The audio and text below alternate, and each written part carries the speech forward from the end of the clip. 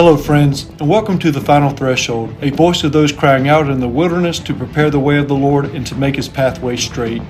Here at The Final Threshold, we proclaim the true message of the kingdom in preparation for Messiah's second coming events. My name is Chadwick Harvey, and I welcome you.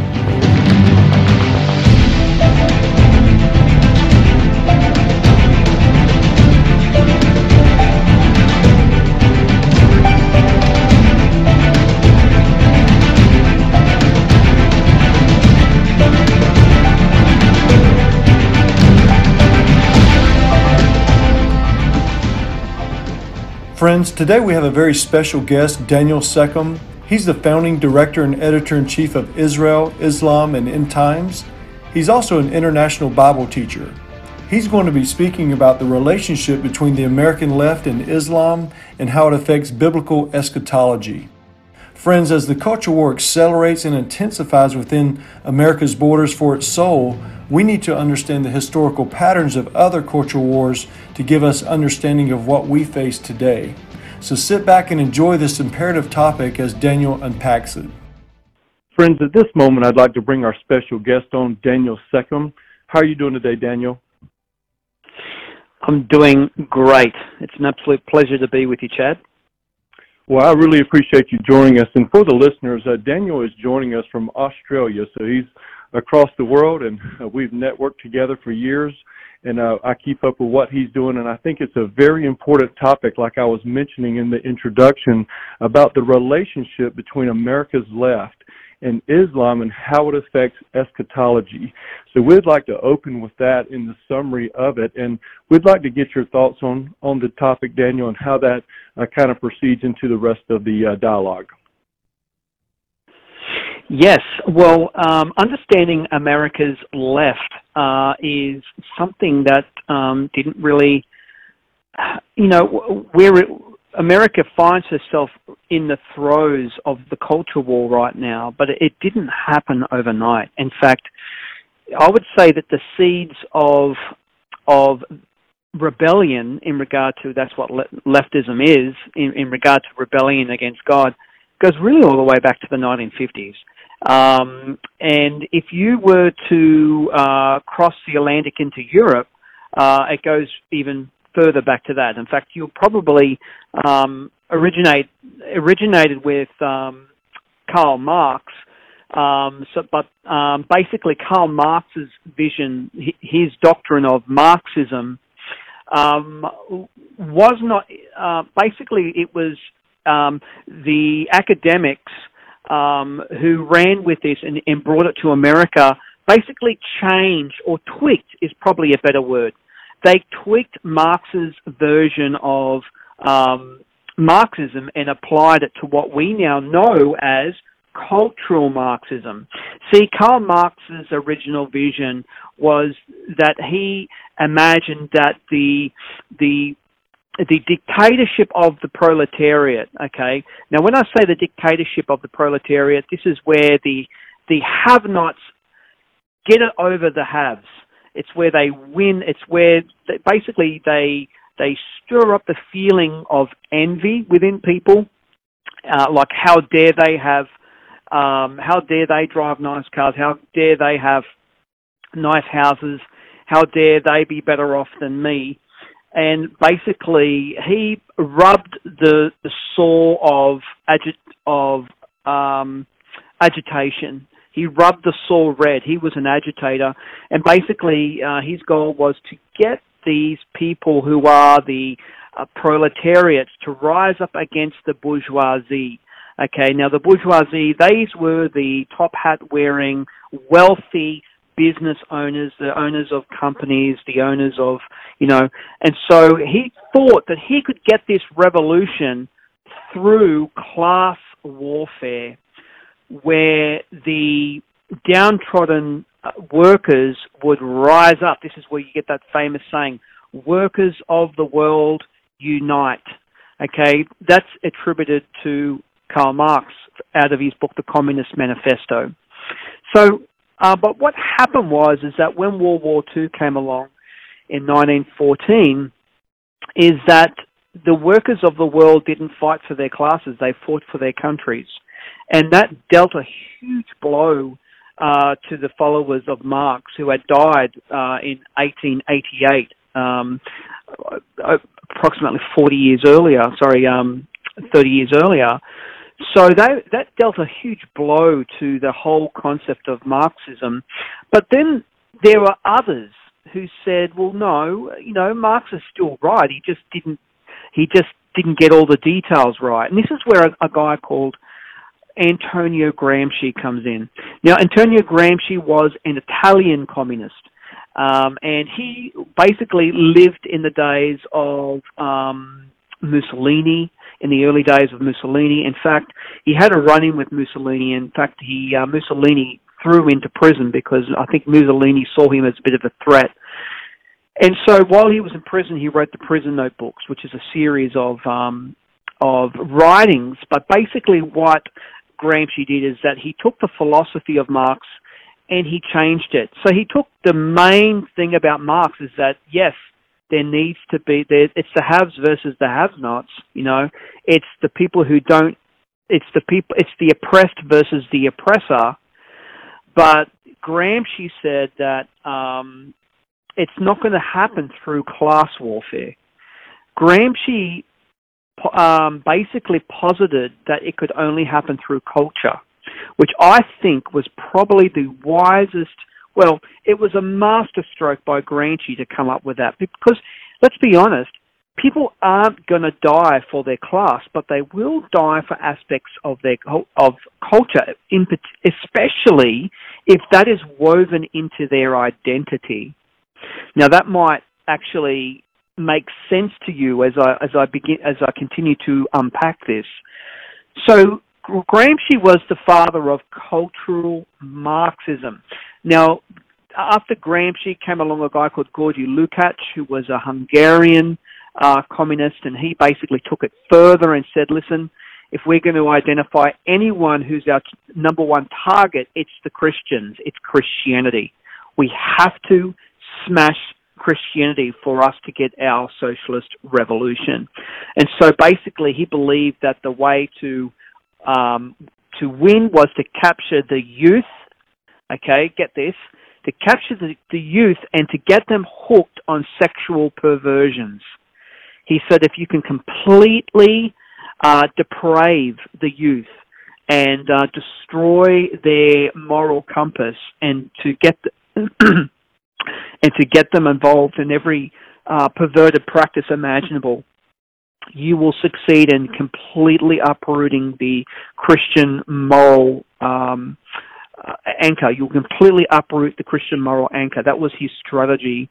Then Georgi Lukács linked up with a guy called Felix Will.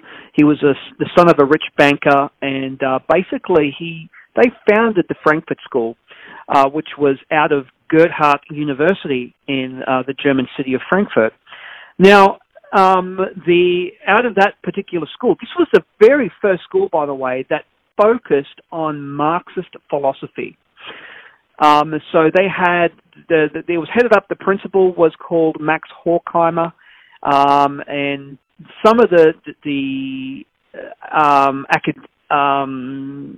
alumni that went through there with people such as Theodor Adorno, Erich Fromm, and of course the most famous one of them all, Herbert Marcuse. Now, what happened was that when Hitler came to power, he basically persecuted the Jews through every aspect of society, including academia. And because the majority of the academics from the Frankfurt School were of Jewish descent, they applied for academic. They basically applied for academic asylum, and guess where they went to? They went to the United States. So they applied for academic asylum, and from Adorno and Marcuse, for the most part, they all arrived in Columbia University in New York. And then Marcuse picked up a job within FDR's war ministry, basically the Ministry for Information or Propaganda, per se. So basically, he was involved in coming up with ideas and how you can actually encourage people to join the war effort. That's what Makuza was in. But then he left there, and then he went from university to university, from Brandeis, I think Brown, and then eventually he found himself in San Diego University, which is where he retired. But Makuza was very, very smart. He basically built upon Gramsci's writings. He built upon Lukács's writings, and he was the only way for me to describe him is that he was an evil man. He wrote a book called Eros and Civilization, where he believed that man is not truly liberated until he is sexually liberated. And so he was probably one of the very key figures in what launched the sexual revolution. In fact, you've probably heard of the term make love, not war. Well, that was Herbert Makuza who came up with that. Herbert Makuza came up with the term make love, not war. He also came up with the term, if it feels good, do it. So he basically joined up with a lot of other counterculture figures in the 1960s. And in fact, a lot of the artists who performed at Woodstock were actually involved with Makuza. And so he was the academic brains behind the sexual revolution, which caused unbelievable amount of damage. The sexual revolution went on through the 60s into the 70s, which then led to the infamous Supreme Court decision in 1973, which was Roe versus Wade. Because you had, with the explosion of the sexual revolution, there was all these teenage girls getting pregnant, and there was basically all these teenage girls with all these unwanted pregnancies, and of course, the wages of sin is death, and in this case, the death is literal, with the death of millions of unborn babies. And so this was basically the beginning, from what we saw, of the counterculture movement that we saw in the 1960s and in the 70s. But here's the thing, Chad, and this is what's interesting, is that many of the college radicals that were part of the left in the 1960s and the 1970s, these are the ones who were protesting Vietnam and were doing what they could to sabotage the war effort. But what has happened is that these college radicals eventually have become today's tenured professors. Think about that. So the same rage that they carried in their activism as they were college students, they now direct at brainwashing impressionable young American students who enter into college. And this is one of the mistakes that many a parent makes, is that they assume that the college that they went to when they were a kid is exactly the same as the college that they're sending their children to. And of course, it's not. In fact, the colleges are absolutely crawling with Marxist ideologues. In fact, it's a major problem at the moment. In fact, Dinesh D'Souza said there are more Marxists on the faculties of our elite colleges than there are in all of Europe, all of Russia, and all of Eastern Europe. Wow. Incredible, isn't it? That's to the point.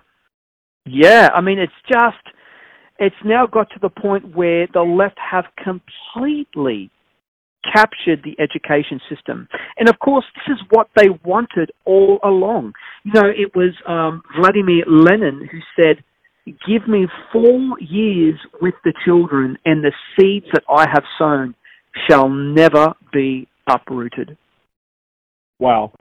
That is totally incredible, and I really appreciate, I'm sure the listeners are, we have to understand the history of Marxism that has just evolved from what you've given us, and we really appreciate that historical references and the progression of the evolution that comes to America, because we have to understand what certain ideals are that are being implemented, have been implemented, and I love the tie-in with the cultural war, the sexual cultural war that exploded in the 60s and 70s, and then we have the radicals or the activists that are in our college systems and things like that. So the question I think the listeners would have now is, how does that tie in, this Marxism evolution? How does that tie into our topic of Islam and the left? If you could expound on that. Okay, now what happens is that the whole thing with leftism is really a disease of the heart. It really is a disease of the heart. It's where basically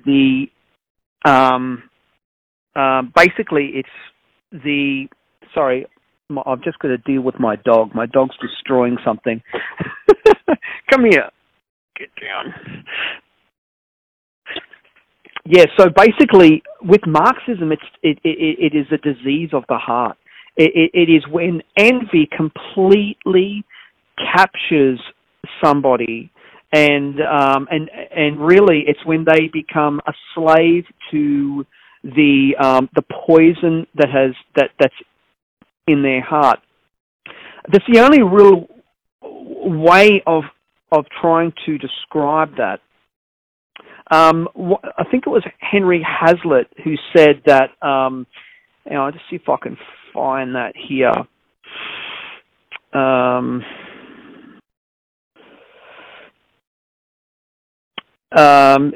So basically, it's where they see someone who has got their life together, and basically they say it isn't fair that they should have all these things and not me. It really goes down to those three words. It isn't fair. Why them and not me? So and envy is really, I would say, at the very heart of this. And this is what social justice is all about. Social justice is not about justice at all. Social justice is all about revenge. And really, someone said to me, I think it was a preacher said to this years ago, and they said that hurting people hurt people. Hurting people hurt people. And I thought, wow, that is so true, and it pretty much sums up Marxism. I mean, these people are hurt and they are enraged and they are out for revenge. And this is really what social justice is. It's revenge. They say that they are all about bringing the people, the disadvantaged people, up to their level, but that's not what they're about. They want to bring down all the tall poppies. Okay, this is why they hate it when people do better than them. This is why they hate millionaires. This is why they hate, billionaire entrepreneurs. This is why they hate the United States. See, from a nationalist perspective, they hate American exceptionalism. Why? Because America stands head and shoulders above every other nation because they are the most successful. And the left hate that. They absolutely hate that.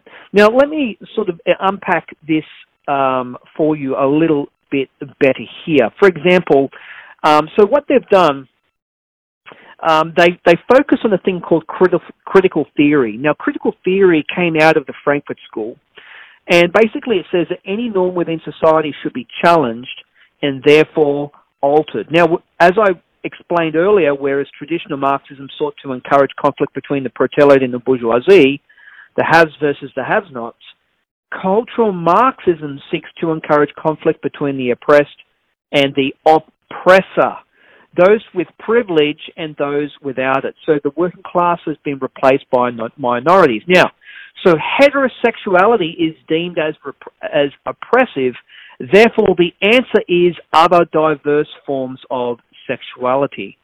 White people are deemed as oppressive, therefore the answer is racial diversity. American or Western culture is deemed as oppressive, therefore the answer is multiculturalism. Now, cisgender people, and by the way, cisgender was a new word to me, where, cisgender basically is someone who knows that, is a man who knows that they are a man, who is sure about their gender. Okay, so but it says that cisgender people are deemed as oppressive. Therefore, the answer is transgenderism. Israel is deemed as oppressive. Therefore, the answer is Palestine. Christians are deemed as oppressive. Therefore, the answer is to propagate Islam. That really is what it is in a nutshell, because Islam is the perfect vehicle for the left, which they will use to smash Christianity. Now, from a cursory glance, you would think the layman would say that Christianity and Islam, the left and Islam have nothing in common. In fact, they would be mortal enemies. But in reality, they have an enormous amount in common with each other. In fact, they both, and here is the philosophy which they both share. This is the number one thing that they both share. The enemy of my enemy is my friend. That is the very thing that galvanizes the left and Islam together. The enemy of my enemy is my friend. And who is the enemy, according to the left and to Islam? It's Christianity. They both hate Christianity, therefore, they will unite with each other in their effort to destroy Christianity, because they both know that Christianity is at the heart of Western civilization. It's at the heart of America.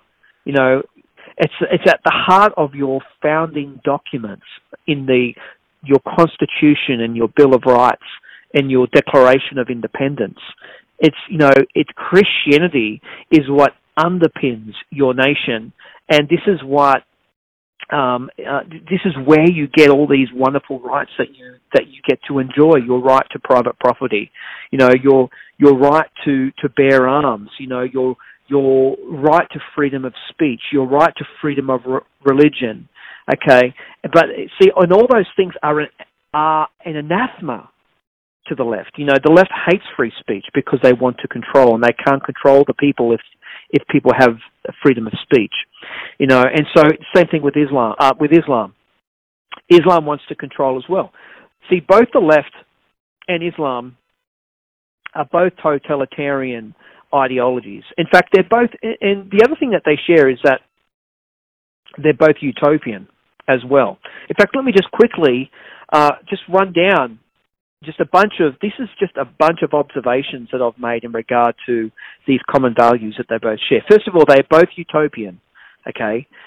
The left and Islam are totalitarian in nature, okay? Both appeal to the victim mentality. Both share the ideal that their belief system cannot be challenged, okay? Both oppose freedom of speech. Both have no problem in using violence to achieve their objectives. Both use lies and deception to achieve their greater goal.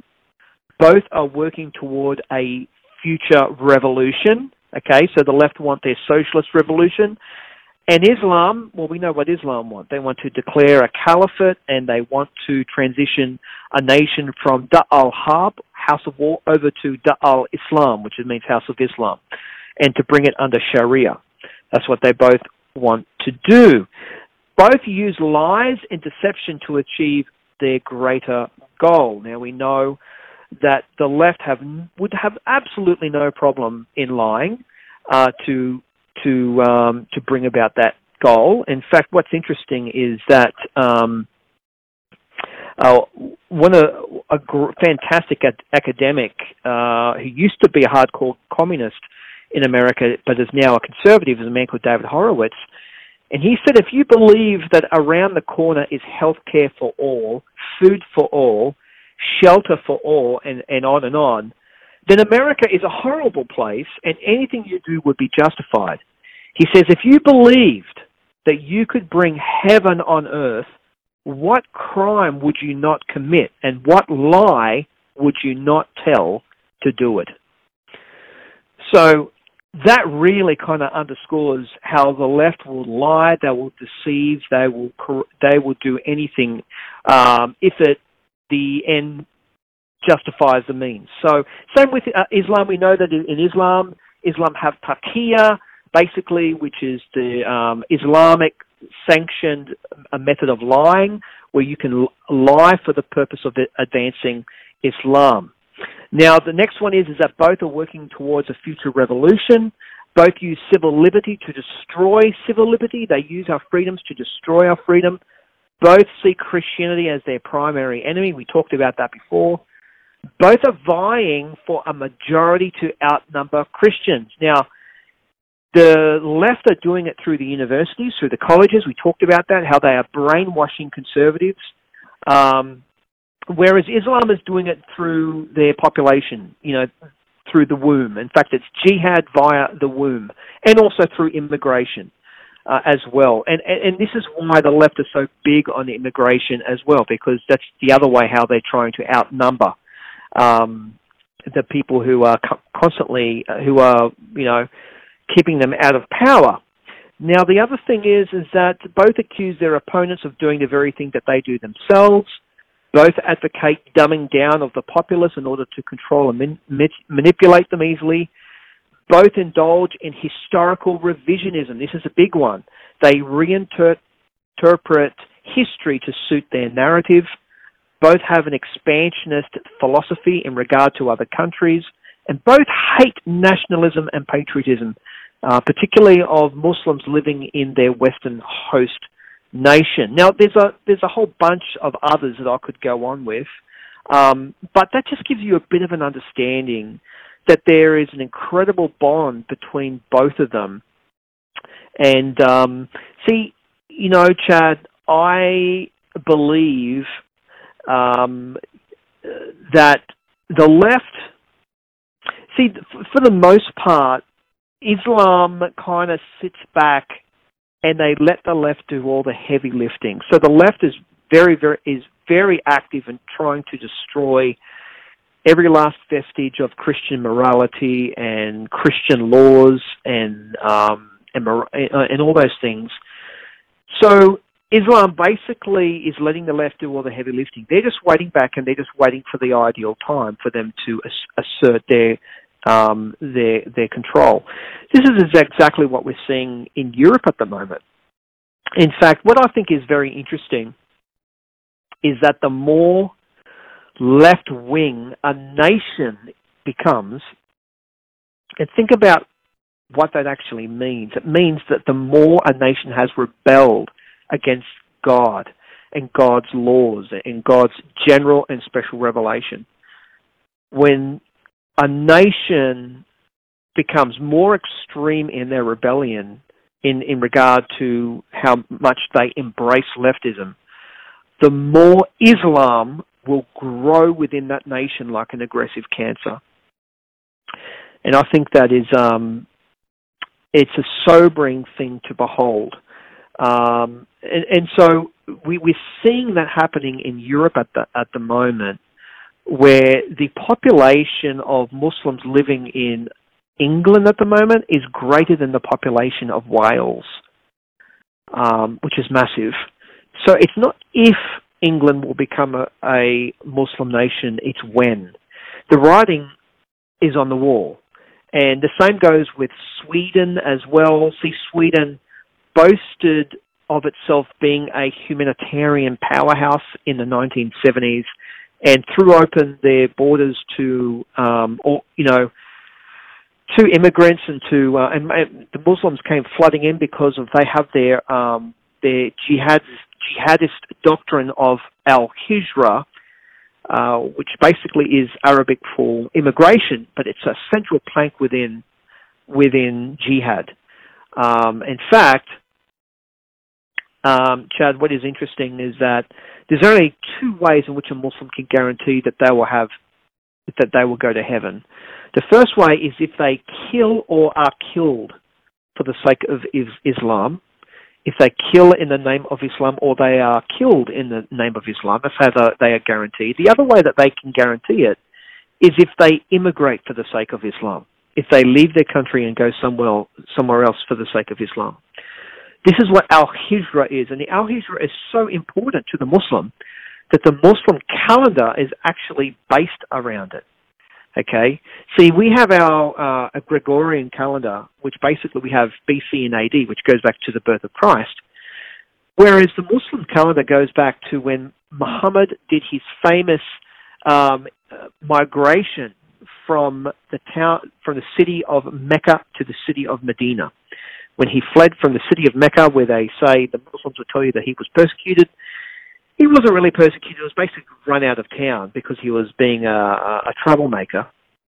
And then he fled to Medina, where he basically became a warlord and a politician. So that's where our hijrah comes from. And it's an extremely important concept to the Muslim. So this is why they are very, very big on immigration. And this is why Europe, I think Europe, within the next 2 decades, we will see the tipping of the scales. I mean, the scales have pretty much already been tipped. I think they're already quickly approaching the critical mass, but I think it's going to become irreversible in the years ahead. And it's just a matter of time before one of these European nations becomes an Islamic nation. And that's a really worrying concern because we saw what happened during the Iranian Revolution when the Ayatollahs came to power in 1973. And again, Iran was very, very similar. This is when it was known as Persia. Persia was very similar to the liberal nations that we see in Europe.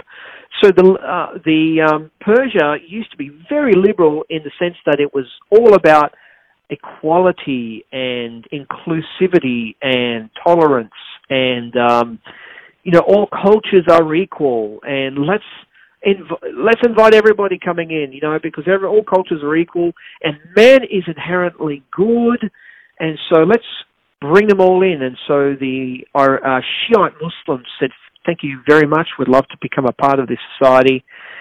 And then, of course, the story, the Ayatollahs came into power in 1973. And what happened to the left-wing government? Well, by the way, the left-wing government was known as the Tudor Party, and they were so far left-wing that some of them even referred to themselves as communists. And what happened was that when the Ayatollahs came to power, 1/3 of the Tudors fled the country and went to exile. The other 1/3 of them were imprisoned, and the other 1/3 of them were executed by the Ayatollahs. So, and it's interesting because you hear a lot about the Stockholm Syndrome, which is all about how people identify with their killers and then agree and praise their hostage, the hostage takers. We saw the same thing happen with the members of the Tudor Party when the Ayatollahs came to power. They were praising the Ayatollahs. They said, this is great for this country. It's wonderful. And our new leaders are going to be great. And it was really eerie and extraordinary. But I fear for Europe because I feel that Europe is going down the same path, and I feel it very soon will be irreversible. And this is why I'm so passionate about America waking up as well before it's too late. Very good points, my friend. And I know that I learned a lot with you, how you brought the past up to the evolution of what we're seeing with the sexual culture, if you will, and also with the ideals that the left have that perfectly match Islam. And I believe the left will allow the Islamic doctrine, which, we've seen this over the past several years come into play more and more. It's been kind of in the forefront of this. So I do believe that, yes, it's definitely a war on the Christians and the believers, but also they will allow certain anti-Semitism language, etc., which we've seen in the news, the political jihad, which you hit on before, yep. That they're going to do it in a political way with the universities, the education system, the congresswomen that we've seen being very anti-Semitic. And could you hit upon that, how this match that you're talking about with the left and the Islam, how it's going to continue to evolve, and ultimately with the political jihad we're all familiar with, It's called The Squad with the ladies, two of the Islamic ladies, the rhetoric that they've put out about Israel. Yep. And things like that. Could you hit upon the anti-Semitism that we're going to see increase towards not only Christians but also the Jewish people, and how that plays with replacement theology? Is the church blind right now with some of the churches believing in replacement theology that will kind of sit on the sidelines while this anti-Semitic behavior happens? Yeah, that's a great point. And let me just begin with a little bit of history, because I believe that what we are experiencing at the moment is basically what I would call a third wave of anti-Semitism. Now, to unpack what I mean when I say third wave anti-Semitism, I need to explain the first wave and the second wave. So the first wave of anti-Semitism was the old religious animus against Jews for rejecting the Messiah and their role in his crucifixion. So we saw this in the 1800s and before that. But here's the thing: there was a way out. Okay, there was a way for Jews to avoid this anti-Semitism, and this was by converting to Christianity. Okay, so you probably have heard of how Jews were forced into converting to Christianity, and that was how they avoided this, how I would explain as a first wave anti-Semitism. Then there came the second wave of anti-Semitism that we saw in the 20th century, in the early 20th century. And this second wave of anti-Semitism defines Jews not as religious, but as a racial group. Okay, so this is getting more to the core of who they are. And since their faults are biological rather than confessional, there was no way to avoid this anti-Semitism. And what I think was really, really tragic was when the SS troopers went from place to place looking for Jews. They would go to a Jewish household and they would say, "Are you Jewish?" And what would happen was that the men would say, "Well, we used to be Jewish, but we're not Jewish anymore. We're Germans. We are Germans." And the Gestapo would say, "Oh, is that right? Well, why don't you drop your pants?" And forgive me for being crass, but this is what they said. This is what they did. And so the Jewish man would drop his pants, and they would see that he was circumcised.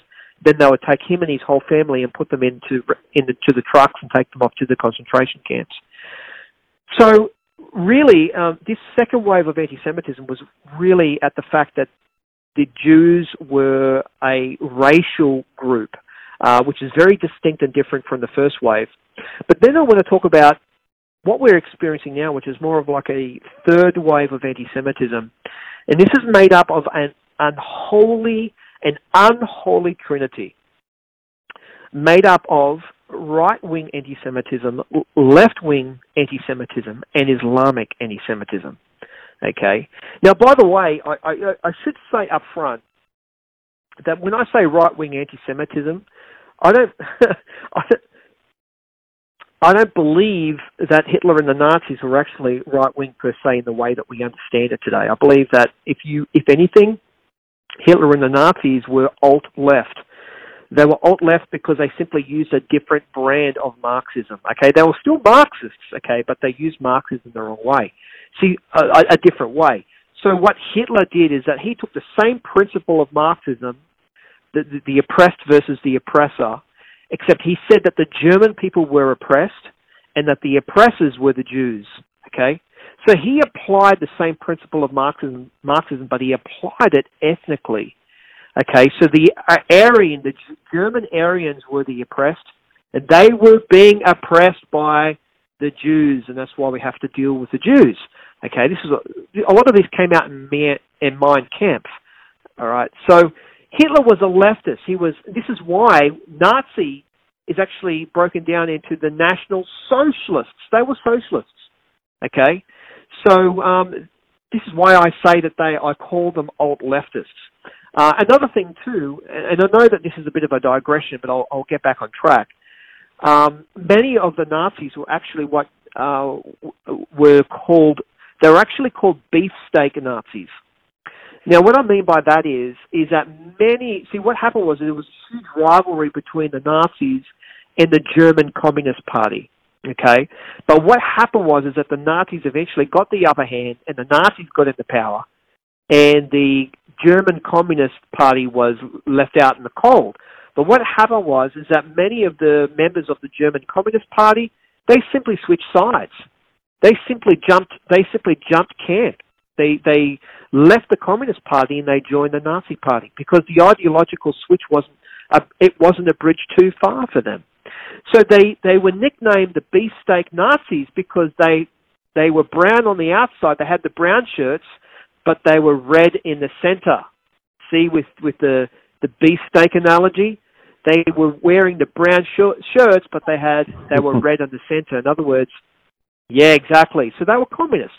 This is what I mean when I say that Hitler and Nazism and the whole, and again, that's another whole topic which I can unpack maybe at another time, and why we came to believe that the Nazis were right-wing, and also fascism. Why did we come to believe that fascism was right-wing? Because it was all twisted within American academia in the 1950s and 1960s. In fact, the leftists in fact, the same people who I talked about earlier, Adorno, Erich Fromm, and Herbert Marcuse, were the very ones who worked hard on trying to get Americans to accept that the Nazis were right-wing.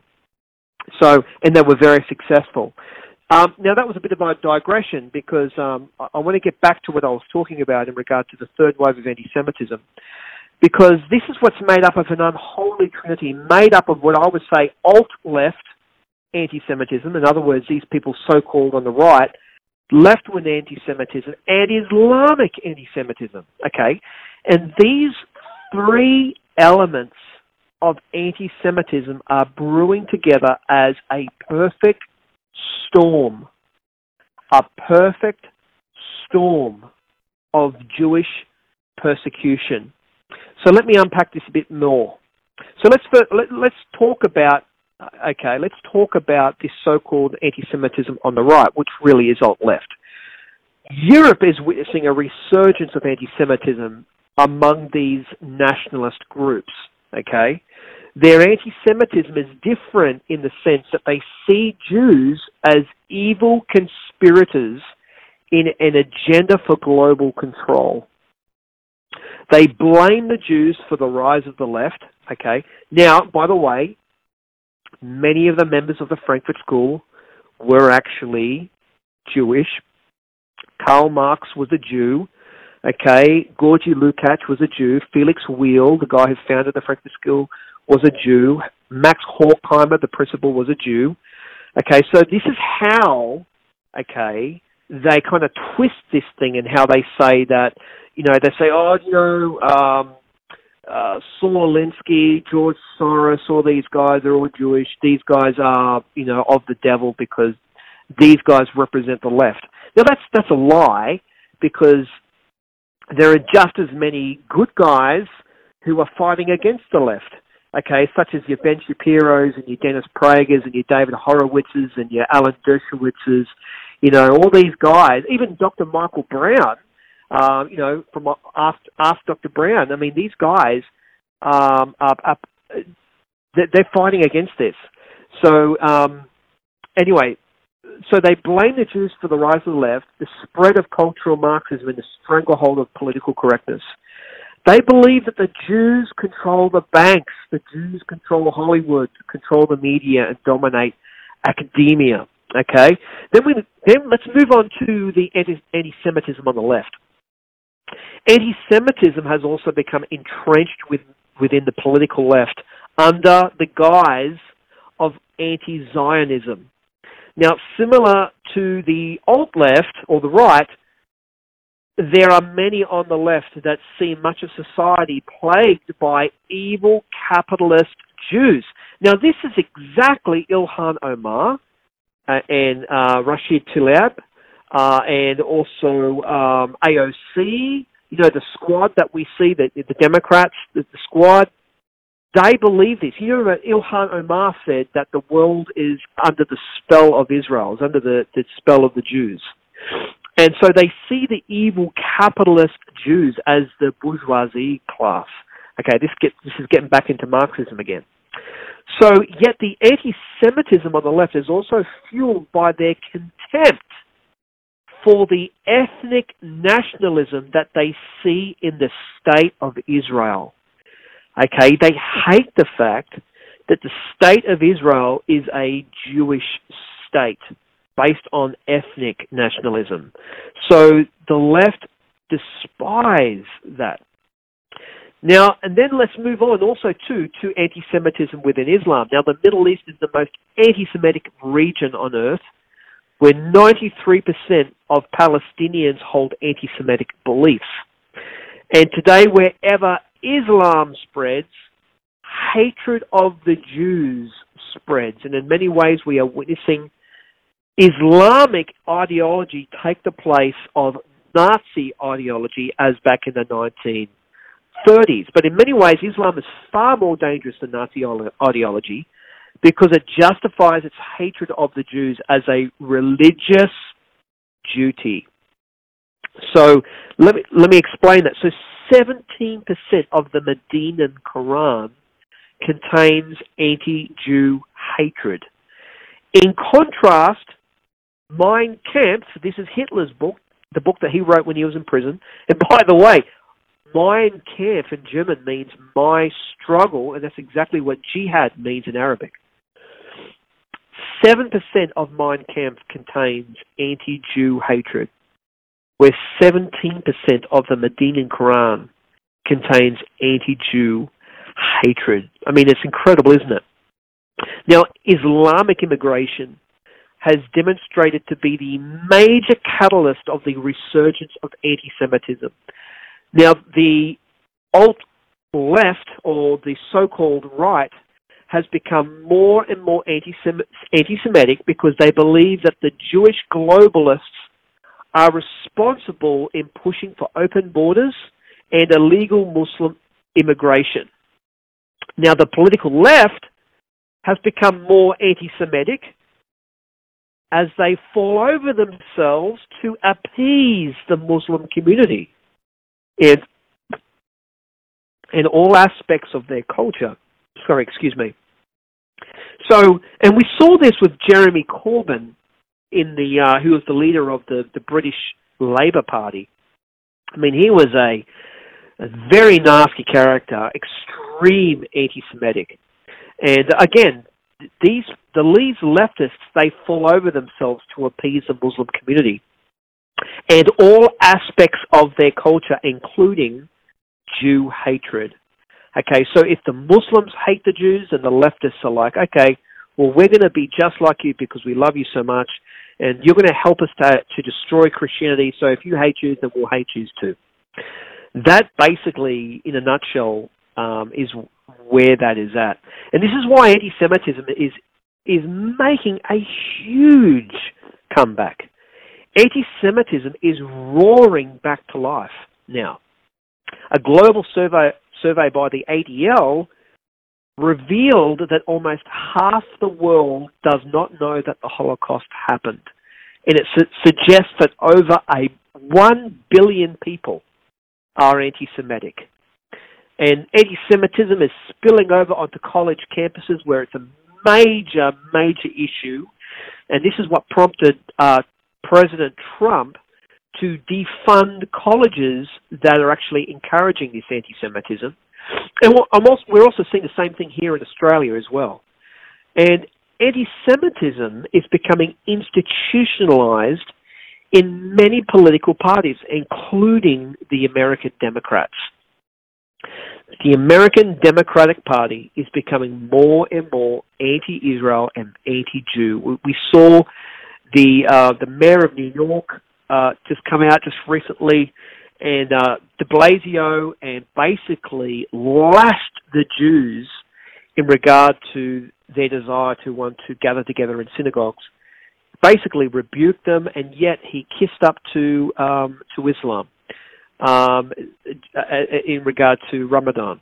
So it's just incredible times that we are living in, Chad. Just extraordinary times. Absolutely. When you hit on some great points, and I love the way that you kind of circled the wagon with the Marxism and Islam, the left. I mean, it was a beautiful tie-in, and that's where we are. That's what we're seeing. And when you look at Europe, like you've mentioned before, that old ghost is rising again. And it's because, in my opinion, the primary reason is because of the Islamic invasion, as you know, 2014, 2015, coming from the Middle East because all of the civil unrest and the Syrian civil war, etc. And so we're seeing this Islamic invasion, and Europe will never be the same. Like you said, it's not a matter of if, it's a matter of when. And with that comes this old ghost rising, if you will, from the Hitler days, and also with the Islamic doctrine, like you've mentioned. And now we're seeing it, come to America. We're seeing America. You look at London. London's got a London mayor who is a radical. I can't remember his name off the top of my head, but he is a radical and supports all of the radical Islam. And then you go to America and you see the infiltration, like you've mentioned, of the education system. You see the infiltration of the U.S. government. I mean, could we have ever thought that we've had 4 congresswomen that would just stand up and be anti-Semitic right out in the open? 2 of them are Islamic, Muslim. And I want to make a difference with the people who are listening. We're against the doctrine of Islam. We love the Muslim people, and they're just deceived. We love the Muslim people, and Daniel does as well.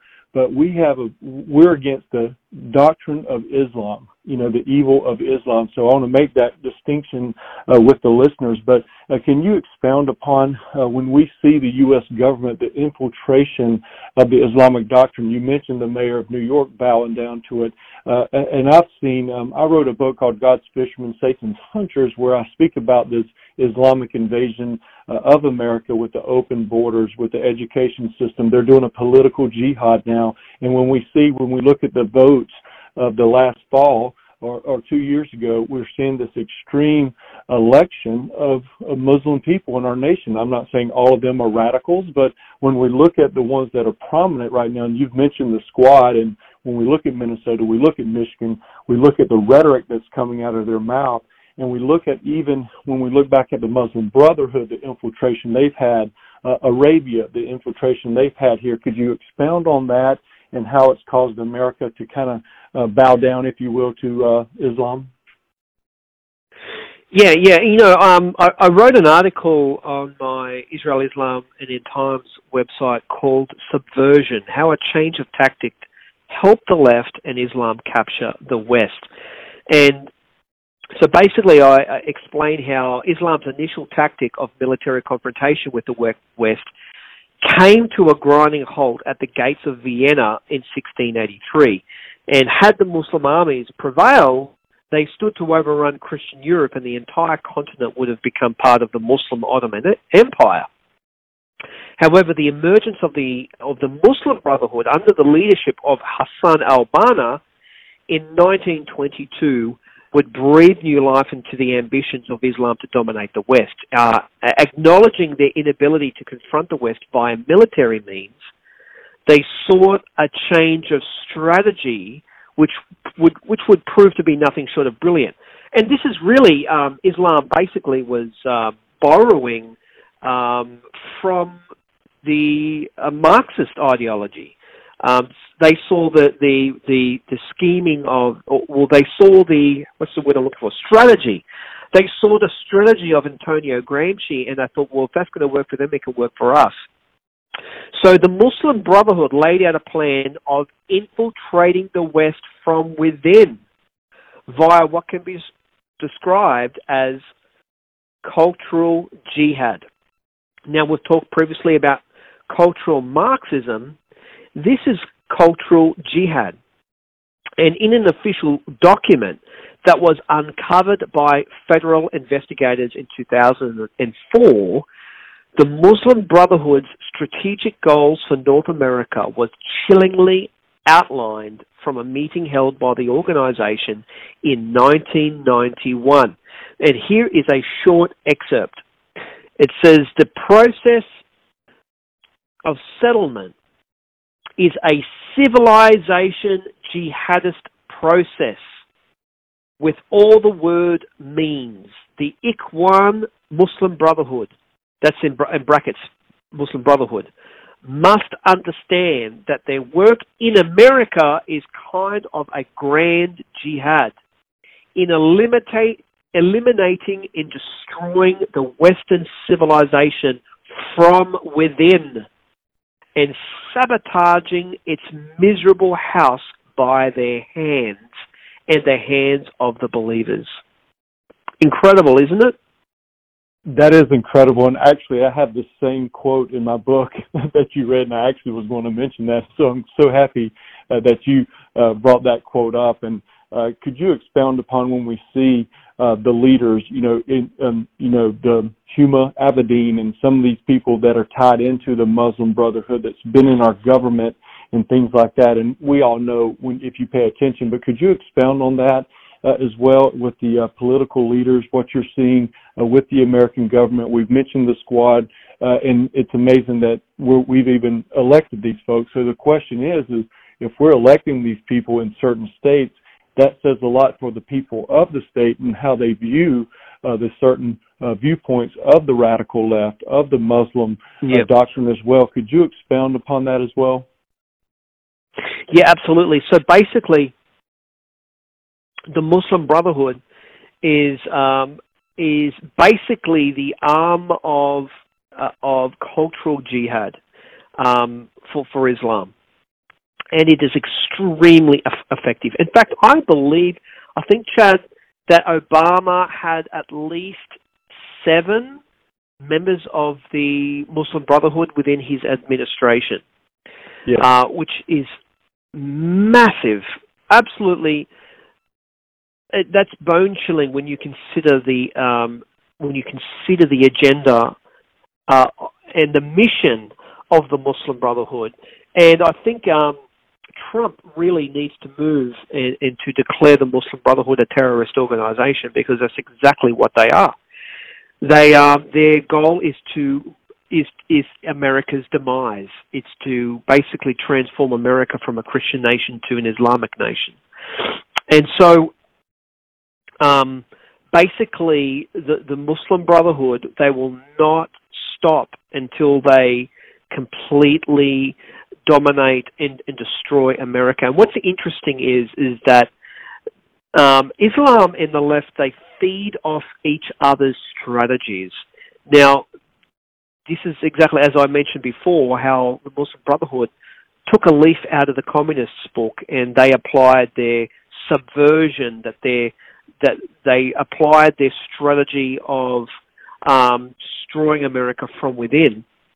One of the other tactics that they stole from the left was the whole re-engineering of words. They saw how successful the left were with the invention of the word homophobia. Now, the word homophobia was extremely effective because it shut down all opposition and dissent. It shut down anyone who spoke out against homosexuality as a hater, as a bigot, as a stupid, backward person that doesn't, that doesn't understand anything. So basically, they applied the same strategy, and it was the Muslim Brotherhood. It was actually a think tank that was run by the Muslim Brotherhood, and this was in the 1990s, and they basically took a lead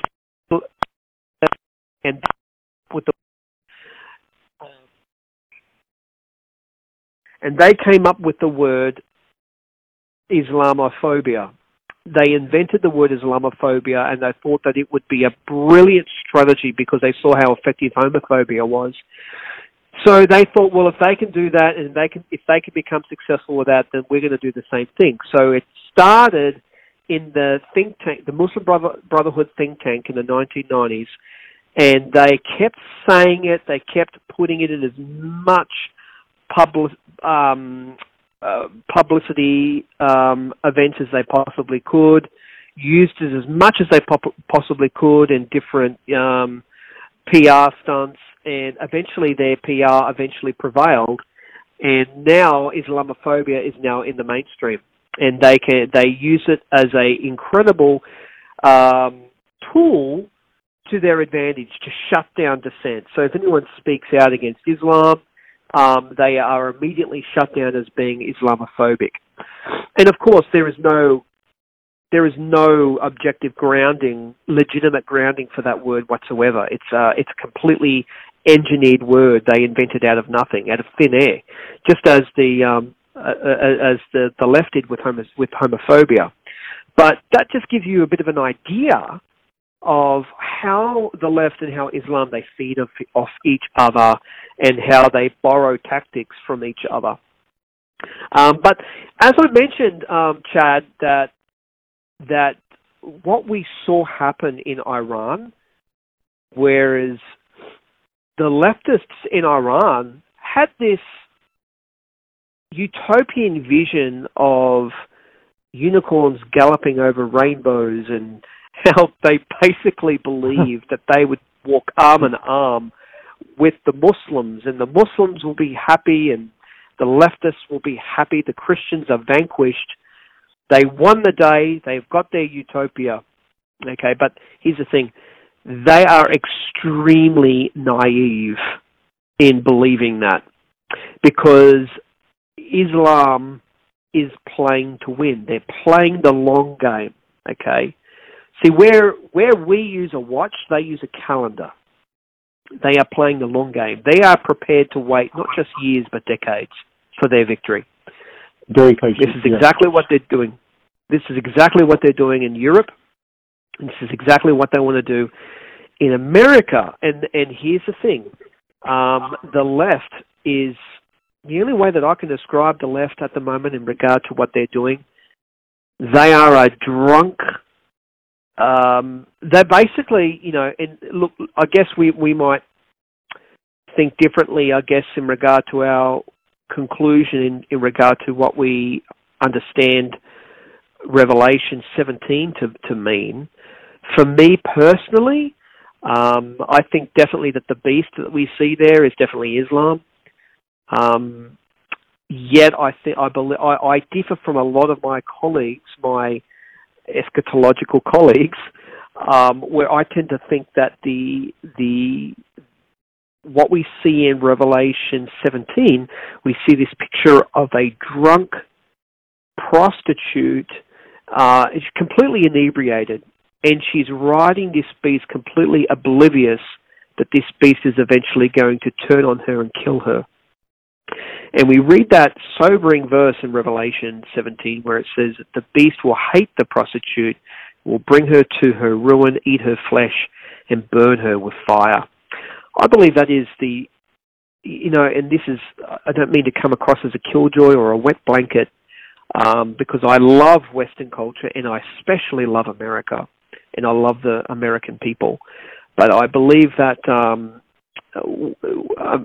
America is involved in a seductive dance. How would I say? Flirtation is probably a better word.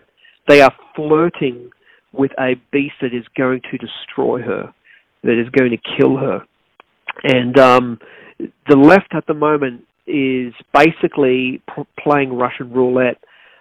It's flirting with Islam, thinking that Islam is going to help it to destroy Christianity, and which it will, but they don't see what's going to happen in the end. And this is exactly what happened in Iran with the Tudor party. 1/3 went into exile, 1/3 were in prison, and the other third were killed. So I believe that America really needs to wake up and to sense this imminent, clear and present danger in Islam before it's too late.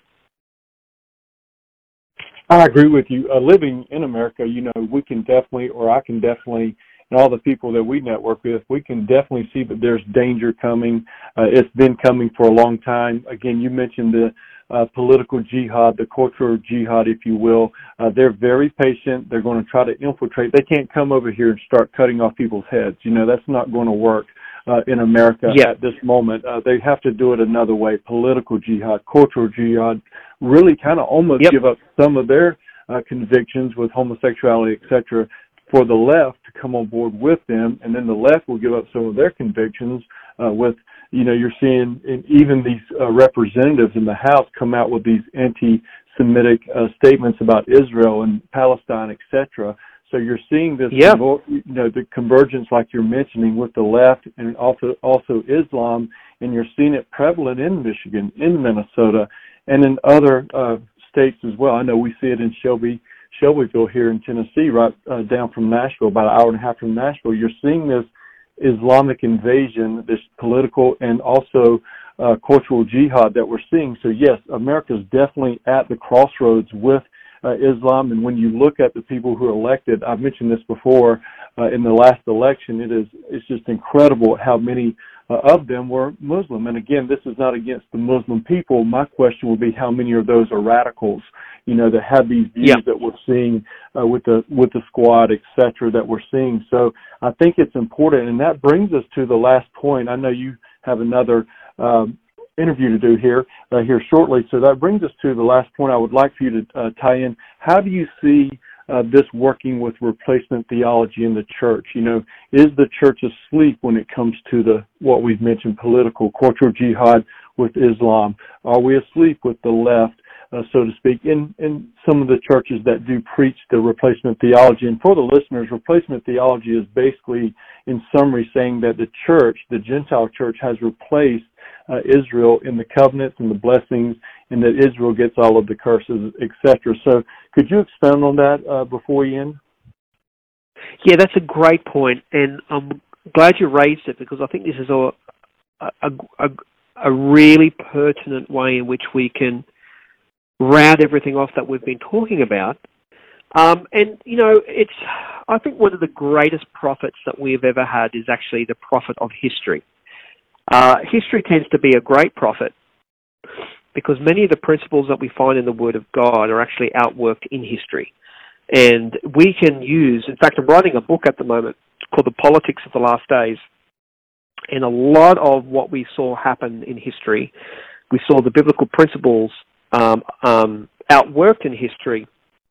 And learning from history, we can pretty much have a clear understanding where things are heading in the future, especially in regard to eschatology. I think that we've seen a bunch of different glimpses and foretastes and foreshadowings from history. And I believe that God deliberately does this. I think God deliberately gives us foretastes. He gives us foreshadowings. He gives us what I would say are partial fulfillments to help us to understand that there is a greater fulfillment that's coming. Amen. So I believe that with what we saw happen in World War I and what we saw happen in World War II are what I would say are blueprints in what we are to expect for the great war that is going to come. What I think is fascinating is that I believe, Chad, that what we saw happen with the Ottoman Empire in World War I, and especially with the genocide of Christians, with the Armenian Christians that were killed, the millions of Christians that were killed by the Ottoman Empire, and then with what we saw with what the Nazis did with the Jews. And by the way, the Nazis, again, they were a left wing. They were radicals. They were radical Marxists. Okay, and this is what we're seeing happening in our society right now. I believe World War I and World War II, if you take the blueprint from World War I and the blueprint from World War II and you place them on top of each other, you get a bit of an idea of what we are to expect with the great war that is to come, the time of sorrows that is to come.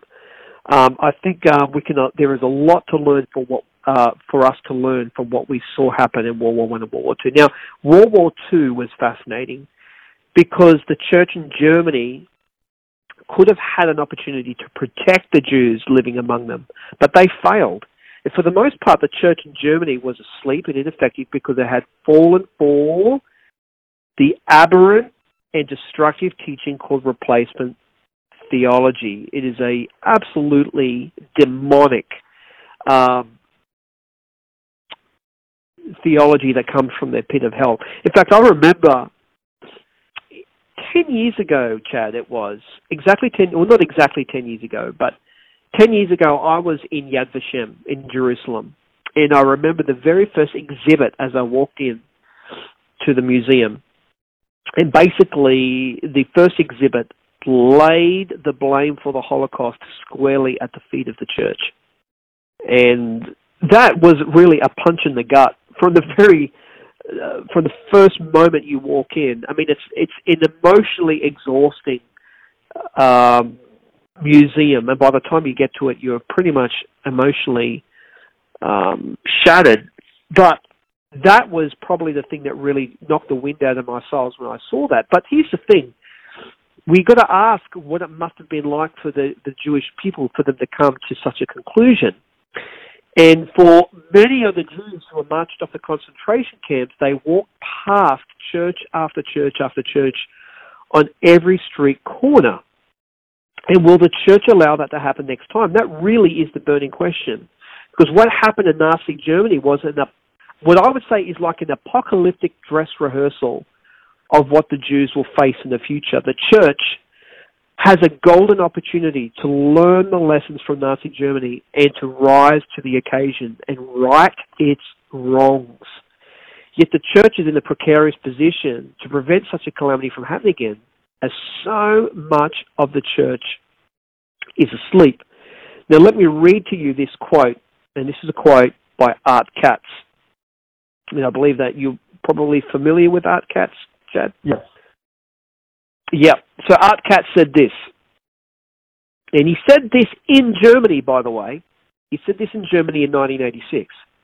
He said, World War II may be over and Nazism may be defeated as a political and military entity, but the spirit powers that brought Nazism into being to destroy a nation and almost the entire civil world, those powers yet rule over the earth, waiting for their next opportunity to insert themselves into the affairs of men while the church sleeps. Wow.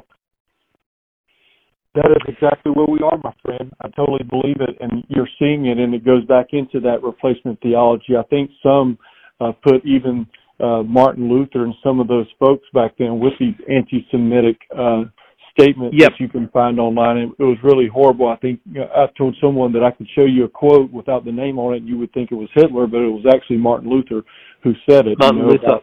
Yeah, and you know the quotes better than anyone. So we are at that junction in what I see, and people aren't familiar with the everlasting covenants. You know, they're not familiar. They're not being taught, you know, in the church anymore, you know, and it goes back into that replacement theology mindset that you're having right now. So I just wonder, we are at the crossroads at the church, at where you're saying right now with the political and cultural jihad, and we're just trying to educate people to understand the covenants, to understand their everlasting, because more so you're seeing today is that anti-Semitic, and I don't even know if people really realize how their church is anti-Semitic, because it's not out in the open. It's just not being taught that the promises, the covenants are for Israel, and we're all grafted into those Gentile believer, and that's just not being taught. I know you speak about it, and the people we network speak about it, but the church itself, the four walls, we're seeing a big, you know, they're not really paying attention to what's going on with Islam, and you just wonder, are there going to be the churches that, again, when people walk by, you know, to death or whatever it may be, to be turn away, look at the other side of the coin, if you will. Yep, 100%. Now, here's the thing, Chad. What I think is interesting, and if you don't, I hope you don't mind if I've got to. Please. How much time extra do I have? Keep on going. We're okay. Oh, we're okay. Okay, because I think it's really important for us to understand this. See, we talked previously about why the Jews are hated so, just in regard to anti-Semitism, and we talked about the first wave of anti-Semitism, the second wave, and the third wave of anti-Semitism. But the thing is, and this is what makes anti-Semitism different from every kind of form of racism. And by the way, there is no... Anti-Semitism is unique in the sense that there is actually a word for a particular hatred of a particular race, Whereas there is no other word to describe the hatred of any other race. For example, there's no word to describe the hatred of Australians. There's no word. I mean, how could you hate me anyway? But there's no word. There's no word. There's no word to explain hatred of Americans. There's no word to explain hatred of Italians, for example, or Jamaicans or Japanese. See, there's only a word for one of hatred toward one group of people, and that's the word anti-Semitism, which I think is interesting. But anti-Semitism is also very different as well. And by the way, I want to read you an excerpt from a book by Dinesh D'Souza called The Big Lie, which is a great book, and I highly recommend it. But he talks about this German historian, Götz Ali, and he says about this conclusion that he came to. It says this: so German historian Götz Ali reaches a surprising conclusion. Modern anti-Semitism is rooted not in a perception of Jewish inferiority, but in a perception of Jewish success. The Jews are hated because they are more hardworking, more creative, better educated, and richer than other Germans. In other words, anti-Semitism is anchored in the worst of the 7 deadly sins, namely envy. Normally, racism involves looking down on people who are seen as inferior, but Ali shows that anti-Semitism involves looking down on people who are anti-Semitism involves looking down on people who are seen as inferior. But Ali shows that anti-Semitism involves looking up at the Jews and despising them for their achievements. Now, isn't that interesting? I think that is... Go ahead. I think that's fascinating because anti-Semitism is based on envy because of their success. And this goes all the way back to Genesis chapter 12. Amen. When God said that he would bless Abraham's seed, bless Abraham's descendants. God said that he would surely bless Abraham and his descendants, and that he would bless those who bless them and curse those who curse them. I think that's amazing, because what anti-Semitism really means is that for those of us who understand the truth of God, we understand what Paul was saying in Romans 9, 10, and 11. We understand what Paul meant when he said, is there any advantage in being a Jew? Yes, much in every way. See, we understand that. And so we understand that the Jewish people, that the blessing that God gave to Abraham and his descendants still rests on the Jewish people to this day. Okay? Mm-hmm. That blessing is still with them. And this is why they are so successful, because of the blessing. And the thing is, and this is what's fascinating, Chad, the Jewish people are blessed to be a blessing, and they are empowered to be successful at whatever they do, irrespective of whether that thing is for good or for evil. So I'll repeat that again. The Jewish people have been blessed and they have been empowered to do whatever they put their hand to, whether it be for good or for evil. So this is why the Jewish people are not only very successful in inventions and in creativity, with what, just look at the disproportionate amount of Jewish people who are Nobel laureates and Nobel Prize winners.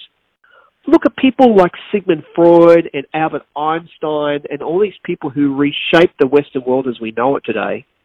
I mean, the Jewish people have had an incredible impact on the way that we do life, from our tomatoes, or you guys call them tomatoes, hydroponics technology to the USB flash drives. That was an Israeli invention. To even now, where they believe that they've actually come up with a vaccine for the coronavirus. Okay, so these people are extraordinarily blessed, but not only are they very good at being successful for good, they're also very successful at being evil. And this is why people like Karl Marx, people like Gorgi Lukács, okay, all the academics at the Frankfurt School, Felix Will, Horkheimer, from Adorno, Herbert Marcuse, who was the architect of the sexual revolution, okay, which basically swept the world. I mean, the sexual revolution impacted Australia here as well. We're still reeling from the effects of the sexual revolution here. And not just those guys, but Saul Alinsky, who became the mentor of Hillary Clinton. Saul Alinsky, who wrote 12 Rules for Radicals, in which in the epitaph he dedicated to Lucifer. Saul Alinsky, and then we have George Soros, who was perhaps the biggest troublemaker in the world, financing all these front groups that are trying to, which is basically trying to bring down Trump and his administration and to destroy conservatism within America. And Soros knows that if he can do it in America, if he can bring America down, he's basically got the world at his mercy. So here's the thing, and this is such an incredible dichotomy, such an incredible paradox, that the Jewish people could have used the blessing to use for good, but instead they used it for evil. And as a result, the world is heading into slavery as a result. And, you know, and this is where I want to get it back to anti-Semitism and replacement theology. Because judgment begins with the house of God. And here's the thing, you know, if the Bible is not true, if the blessing that God gave to Abraham no longer is validated, if it's no longer what's the word I'm looking for? If Abraham's blessing to Abraham and his descendants has been cancelled, okay, then people who believe in replacement theology have to ask themselves, well, why are these Jewish people so successful? It can't be because God has blessed them, because God's rejected them. They're not his people anymore. So why is it that they are so good at what they do? Why is it that they are such a shining light for democracy in Israel? Why is it that so many of them are Nobel Prize laureates, so many of them are very good business people and the heads of companies and things like that? Why is it? It can't be because God has blessed them. It must be because these people are evil. It must be because these people are inherently evil, and these people are the cause of all the world's problems. Can you see where this demonic, depraved, insidious line of thinking is going? That's exactly correct. Because if you're not familiar with the Abrahamic covenant or Genesis 12, like you've mentioned, then, you know, you're going to start to look at it like you've just mentioned, you know, this demonic outlook on the Jewish people. And, you know, basically I tell people, if you're, whether directly or indirectly, if you believe in replacement theology, you're calling God a liar. You know, that's plain and simple. Exactly. It's an everlasting promise. And as we both know, everlasting, I believe he meant everlasting. And when we look at the world today, but you make great points. And, you know, I tell people that you can make the point that America has been so blessed because after the Spanish Inquisition with all the Catholicism, persecution, etc., and then we can make the case, and I'm sure you're familiar with this, that America has been so blessed because of Genesis 12, and it has been the safest refuge up to this point, and it's getting kind of sketchy going forward with what we're talking about today with Islam and the left. But you can make the case that America has been so successful because we do inhabit the second largest Jewish population. So I'm with you on those points. And then you have this convergence of the left and the radicals of Islam, and then you have this perfect storm coming up where you're seeing, like you've mentioned before, the anti-Semitism and then the replacement theology churches that kind of will turn that blind eye, if you will, because they believe they are, quote unquote, the cursed people, not the blessed people. So, yes. Do you have anything to expound on? Go ahead. Well, as the saying goes, those who do not learn from history will repeat history. Will history repeats because nobody learns from history, and this is what we're going to see happening in these last days, and it's very, very sobering because a lot of the things that we saw happen in history, for example, we read that very sobering scripture in Zechariah, I believe 13, where it says that 2/3 of the land will be cut off and 1/3 will remain, and that third I will bring into the fire, and I will bring through the fire, and they will say, "The Lord is our God," and I will say, "They are my people." So that's a bit of a paraphrase in what I'm trying to say off the top of my head. But what is interesting, Chad, is that in the 1920s and early 1930s, there were 9 million Jews living in Europe. 9 million Jews. And after Hitler did what he did, and by the way, when you kind of consider the length of time of the Holocaust, it's roughly about 3.5 years, which I think is chilling. But here's the thing. Yeah, what I think is interesting is that Hitler managed to wipe out 2/3 of the Jews living in Europe. Wow. Exactly 2/3. 6 million Jews, including 1.5 million children. That is astonishing. Now, this is how I know, and this is why I'm a big believer in pattern prophecy in regard to, and when I say pattern prophecy, I'm referring to that there are glimpses and foretastes and foreshadowings that are pointing towards a final conclusion, a final greater fulfillment, a final fulfillment. So we know that it was a partial fulfillment because not all of the details that the prophet Zechariah said actually happened, and there were two big ones. First of all, the prophet Zechariah says, ha'aretz, in the land, 2/3 in the land will be cut off. Actually, when you see ha'aretz, it's in almost all cases referring to the land of Israel. So that didn't happen in the land of Israel, it happened in Europe.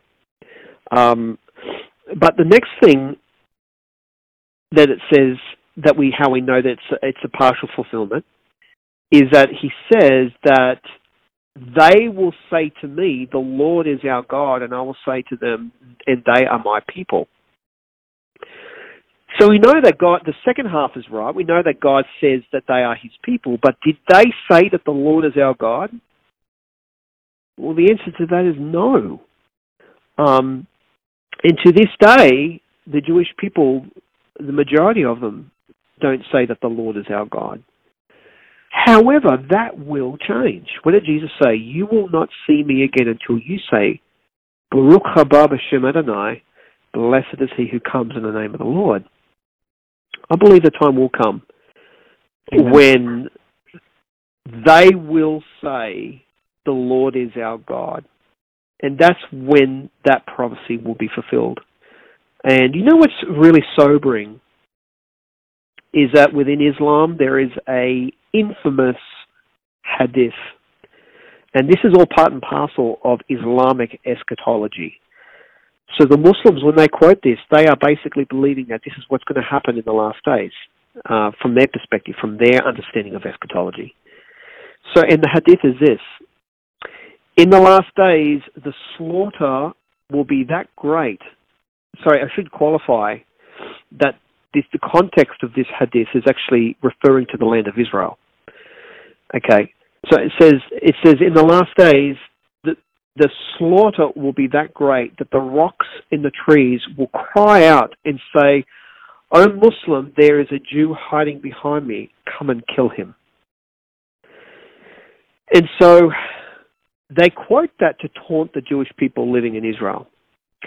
And this is why the leader of Hezbollah has said, in fact, it's not just him who said it, there was also a Jordanian imam who also said the same thing. But they say that we can't wait. We look forward until all the Jews gather together in Israel from all over the world, because then we won't have to hunt them all over the world to kill them. We can just kill them all in one place. So it's really sobering. And again, I'm a very optimistic, light-hearted kind of guy. But this is the truth of what we're dealing with in regard to the time of Jacob's trouble, which I believe is not if it's going to happen, it's when it's going to happen. There is a time of trouble coming for Jacob, but he will be delivered out of it. And I believe that this will happen within the land of Israel, just as the prophet Zechariah says. 2/3 in the land will be cut off. And the other observation that I get from that, Chad, is we often ask the question, will Israel be saved in the way that us Christians understand it in terms of soteriology? Or do we understand it in the way that the Old Testament refers to the term saved, in the terms of being spared? Okay, the righteous will be saved by faith. And, that term, when you say saved in the Old Testament, it's usually saying that they will be spared. Okay, so what is interesting, if that's true, if that theory is true, then 1/3 will be in the land when Jesus comes back, and they won't necessarily come to a national salvation until Jesus comes back. Okay, but you can just imagine what they will be thinking once they see the sky light up and they see this Messiah come and destroying the enemies of Israel. You can just imagine. It's like, finally, our Messiah has come. Here he is, and we have proven the Christians to be wrong. The Christians were wrong, and we were right. Okay? It wasn't this Jesus guy who was a suffering servant. That's a load of rubbish, they will say. No, we have finally got our Zechariah 14 conquering king. Here is our Messiah. You can just imagine this is what they would be saying. But here's the thing. And now I believe that you wrote a book on these feasts in regard to the Feast of the Fall, Chad. Yeah, I haven't written a book on it. It's in one of my books very briefly, but I do videos and things like that on them when they come around. Yes, but what I think is interesting, because when you look at from Yom Kippur on the 1st of Tishri, and then there's 10 days, which the Jews call Yamin Noraim, the days of awe, which they refer to repentance. But I believe when Jesus appears, it'll be a completely different awe per se. But when you come to Yom Kippur, that is the day in which Jesus basically appears before all Israel. All Israel are gathered before him, and he removes the sin of a nation in one day. And I believe that the Jewish people will come before King Yeshua. They'll come before Jesus in the same way, in a similar way, I should say, to when Joseph's brothers were assembled before Joseph when they came before him to buy grain. They went down to Egypt to buy grain, and they appeared before Joseph. And then you find one of the most beautiful verses in the Bible where it says, and when Joseph saw his brothers, and then Joseph remembered his dreams. So now the thing is that Joseph's brothers, when they looked at Joseph, they didn't recognize him. They didn't realize who he was. When they looked at what they thought was an Egyptian ruler, in fact, what I think is interesting, when they looked at Joseph, what they saw was a Gentile idol, which is exactly what the Jewish people think about Jesus today. That when they think about Jesus, they think Jesus is a Gentile idol. And that's what Joseph's brothers saw when they looked up and they saw Joseph. They thought that he was a Gentile idol. But the thing was that Joseph knew. Remember when it says in John chapter 1, that he came to that which was his own, but his own did not recognize him. Now we know that was the case when he came in the first coming, but it will be initially when he appears in his second coming, the same case. He will, the Jewish people will come before him, and they will say, yes, this is our Messiah, this is fantastic, this is great news. But Jesus, in the same way that Joseph couldn't hide his identity from his brothers any longer, I believe Yeshua will not be able to hide his identity to his people any longer. And he will say, I am Yeshua, your brother. And Amen. Amen. Yeah, it's a beautiful tie-in, isn't it, with the Joseph prototype. And if I remember correctly, it was Judah who repented. So when the Jews repent this time, just like you said, he will not be able to contain himself. He will reveal himself to them, just like you said. And it almost reminds me of the Moses having the veil on his face, and then that veil will be taken off, and they will say what you're saying with Baruch haba b'shem Adonai and all of these wonderful things, which goes back into the covenants, right? So, yes, and remember, and you know how we talked about pattern prophecy, how there are foreshadowings, partial fulfillments, and then greater fulfillments? Well, we all know that when Jesus was on the cross, I think it was Matthew, it might have been Matthew, but he quoted Zechariah 12, where it says, and they will look upon him whom they have pierced, and they will mourn. Okay, remember how it was quoted of Jesus in the Gospels with Jesus on the cross? Okay, but it was a partial fulfillment. Okay, why? Because in the prophecy of Zechariah says all Israel will say that. All Israel will mourn. But that didn't happen with Jesus at the cross. Okay?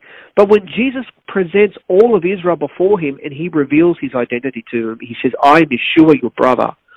All Israel will look upon him whom they have pierced, and they will mourn. Amen. Amen. I'm glad you mentioned that. It's such a beautiful tie-in with, like you said, this patent prophecy. I'm a big believer in that for sure. Just like Solomon says, what has been is what will be. What has been done will be done. There's nothing new under the sun. We know what the prophet Isaiah says. He declares the end from the beginning and from ancient times not yet fulfilled, totally fulfilled, like you're saying. So we're huge believers in that, and that goes back into the covenants not being fulfilled, the Abrahamic, Davidic, New Covenant at the moment. But he's going to do this, and he's going to reveal himself. And what a beautiful tie-in. I'm glad you mentioned that. Friends, we're with a special guest, Daniel Secomb, discussing the relationship between America's left and Islam and how it affects eschatology. It's a very important topic that Daniel has brought to the forefront today with the historical tie-ins of what we're seeing, this historical evolution of Marxism, how it correlates to Islam and the left's diabolical plans to overtake America if we do not wake up. We are at the crossroads. Daniel has his points on this. And Daniel, how can the audience reach you? Website, email? How can they get a hold of you? Well, I would encourage them to go to israelislamandendtimes.com. That's israelislamandendtimes.com. And while they are there, they can click on the link to get my book, which is called The Politics of the Last Days. There's a link at the very top of the website where they can find it, or they can just simply click on any article, and down in the footer there would be a sign-up for them to actually put their email address and to submit it. And they will be notified as soon as my book becomes available, which I'm hoping will be later on in the year. Now, I also run another website called culturewallresource.com, which is different from Israel, Islam, and End Times. Culture War Resource focuses more on what's going on in regard to the left and with cultural Marxism and with the whole LGBT and the whole abortion debate and all that kind of stuff, and our threats to freedom, threats to our freedom of speech and all that kind of thing. That is on culturewallresource.com. And I've got a personal website where I blog from time to time, and that's just danielsecomb.com, but I don't update that very often. But those are the main ways that they can get a hold of me. Also, my Facebook page, Israel, Islam, and End Times on Facebook. If they could like that, I tend to post a fair bit of stuff there as well. That's great. Well, I would definitely encourage everybody to keep up with your articles, your videos. I know you're a special guest on many podcasts and videos, etc. And I would definitely encourage people to keep up with your work. You're very knowledgeable of how these historical tie-ins and how these things are starting, these patterns are starting to come around again, and to Europe, to America, and really to the entire world with the Islamic threat. So I would encourage everybody to keep up with you, to obviously buy your book and support you. And we really appreciate your time with us today. We'll definitely do it again. And there's so much more to speak of on this topic that we're speaking of today. So we'll definitely have another episode for sure, and on further down the line as we continue the road race to the Messiah's second coming event. So, my friend, we really appreciate you. Stay safe. God bless you very much. Friends, this has been a great podcast, very informative.